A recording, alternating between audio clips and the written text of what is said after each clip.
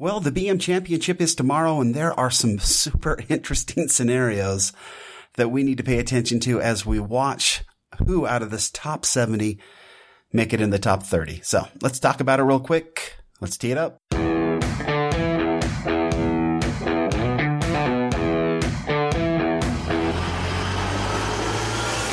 Welcome to Data Access Golf, your home for rapid golf improvement. And now, from the thin air of the Rocky Mountains, next on the number one tee, your host, Aaron Stewart. Hey everyone, Aaron Stewart from Data Access Golf, the podcast. Thanks for joining me here today. I am actually coming to you from not from the studio, which is, again, not a studio at all, just the desk in my office. I'm actually coming to you from a lovely basement in the suburbs of Denver, and had a great day today. We came in, my son and I came in on a plane this morning, and then checked into a conference we're attending for the next few days, and then we drove into Denver and got to meet up with some dear friends, one of whom has been with me for the last 10, 12 years in the mastery program with Fred Shoemaker, and he and I are probably the two geekiest guys when it comes to technology and golf that I know of. And my son had to, at one point, suffer through us really geeking out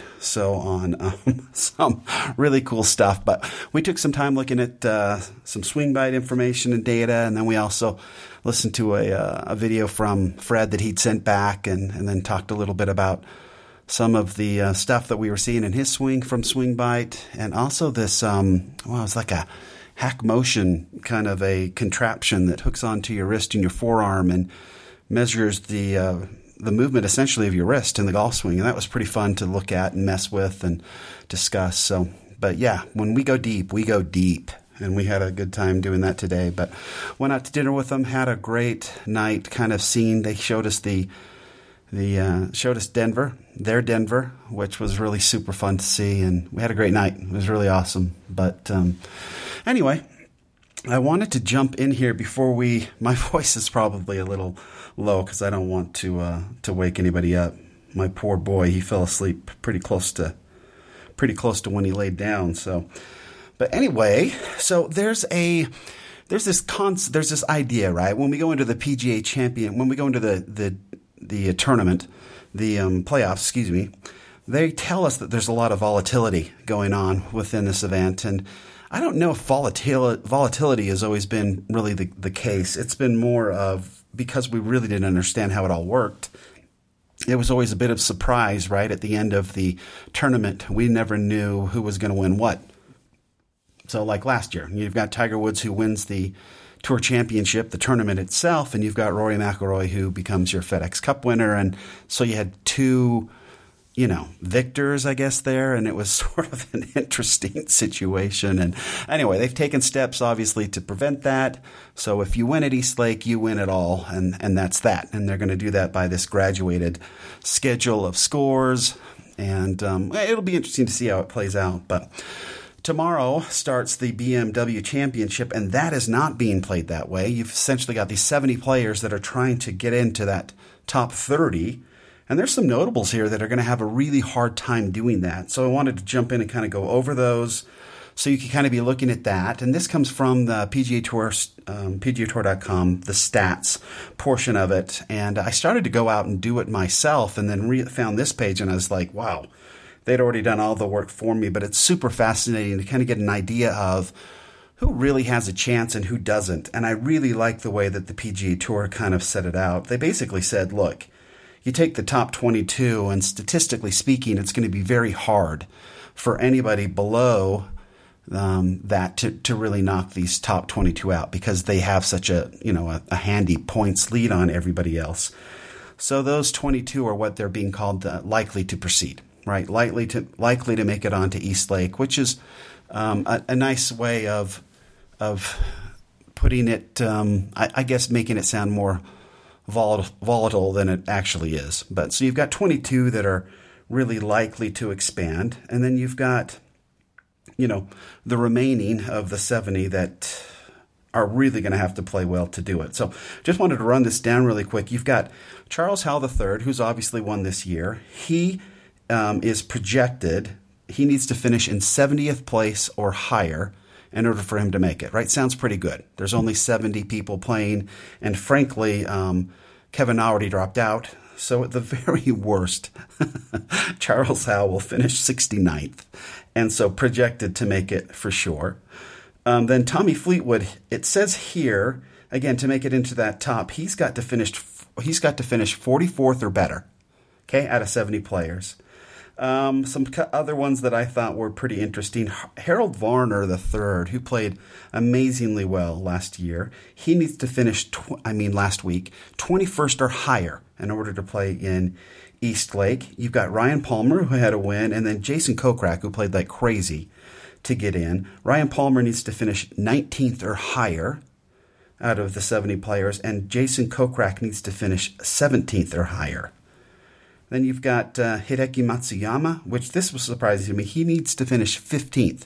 So he actually is behind Ryan Palmer and Jason Kokrak to get in there. Francesco Molinari needs to finish 15th or higher. And then Tiger Woods, who obviously withdrew last week and says he's feeling better this week. He needs to finish 11th or higher in order for him to make it to the Tour Championship to defend there at East Lake. Some of the other notables here, Billy Herschel, I guess, needs to finish 10th or better. Ian Poulter needs to finish 10th or better. So I'm hoping for 11th or worse for Ian Poulter. Jordan Spieth needs to finish 9th or better. So essentially do exactly what he did last week, and he will continue and play on at East Lake. Jason Day needs to finish 5th or better. Kevin Na withdrew. Oh, Colin Morikawa. In fact, I wanted to talk about Colin a little bit because there was a discussion. In fact, I did a whole podcast on it, and I got a question from Rick. Rick was his name. Earlier this week when he was asking why I really didn't find Matthew Wolff to be very interesting. In fact, I find Matthew Wolff to be probably one of the worst things that's happened to amateur golf in quite some time.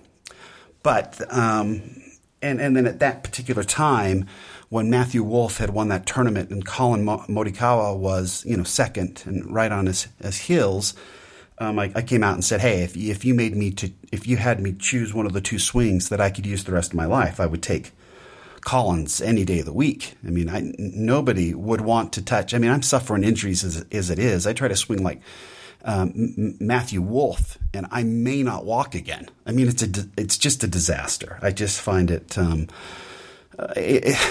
The problem with it is, and I guess this is the question from Rick, is like, why do I have such a problem with it? Well, the problem is it's so unbelievably unnatural that there's no way for the body to just handle those types of forces for as repetitively as these tour pros hit the ball over and over and over again. I don't care how much you work out. I mean, look at Tiger Woods. You do the same thing poorly enough times, you're going to get hurt. And I just think Matthew Wolff is going to get hurt. And then you look at the variability in his golf swing. He's not as consistent as Colin Morikawa. And I know everybody freaked out because he made that. I mean, come on. He made that bomb on the 18th hole to win the tournament. Colin Morikawa really should have topped him there. At least put it on top of him. He had the better putt. He hit the better approach shot. I realize that's golf, but I mean, since that time, Colin's still playing, and Wolff isn't. Matthew's gone home. So that's all I'm trying to say. I'm not. Again, now it's amazing. It's frankly amazing what Matthew Wolff has been able to do with such a horrible golf swing. I guess that's the thing. Let me go back to nobody likes that.